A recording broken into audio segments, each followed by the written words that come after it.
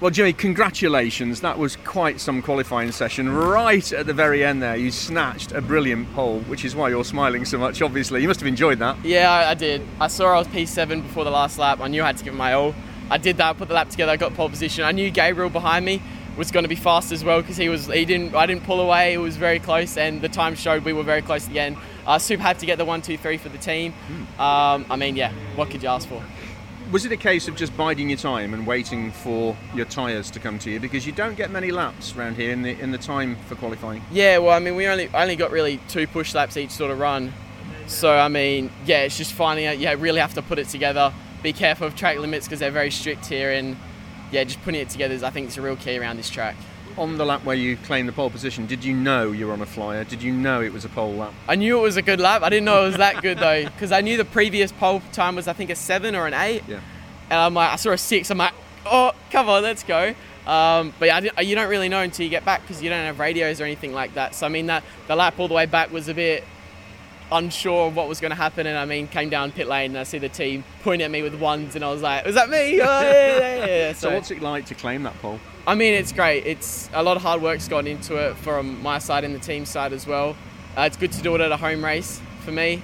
I feel like everything's starting to come together now. It's really good. Because Alton wasn't perhaps the best weekend for you. Well, we struggled in qualifying, and I think that was the main sort of focus coming into this weekend was to get qualifying sorted because it was really hard to pass at Alton. Not sure what it's going to be like here, but that was the key. That was our goal coming into this weekend, getting qualifying sorted, and I think we did a pretty good job of it. And as you say, you've done it at Silverstone, home of British Motorsport, where in 2 weeks' time the F1 drivers will be out. The rubber you're laying down now will be ready for them, won't it? Yeah, pretty much getting the track ready for I guess the professional drivers. But unfortunately I do actually miss that because I'm going back to Australia during that period of time. I would have loved to come watch the F1 here, but I think going home I'd like to do that as well because we've been here for 4 months or so yeah. Just finally, you mentioned the summer break coming up. You're hopping back home for a couple of weeks to do what? Very little? Enjoy some sun? I got a lot of driving lessons to do. You're taking your road test? Yeah. Okay. So I've got my license already, but I'm getting back in Australia we got like learners and provisional provisional license.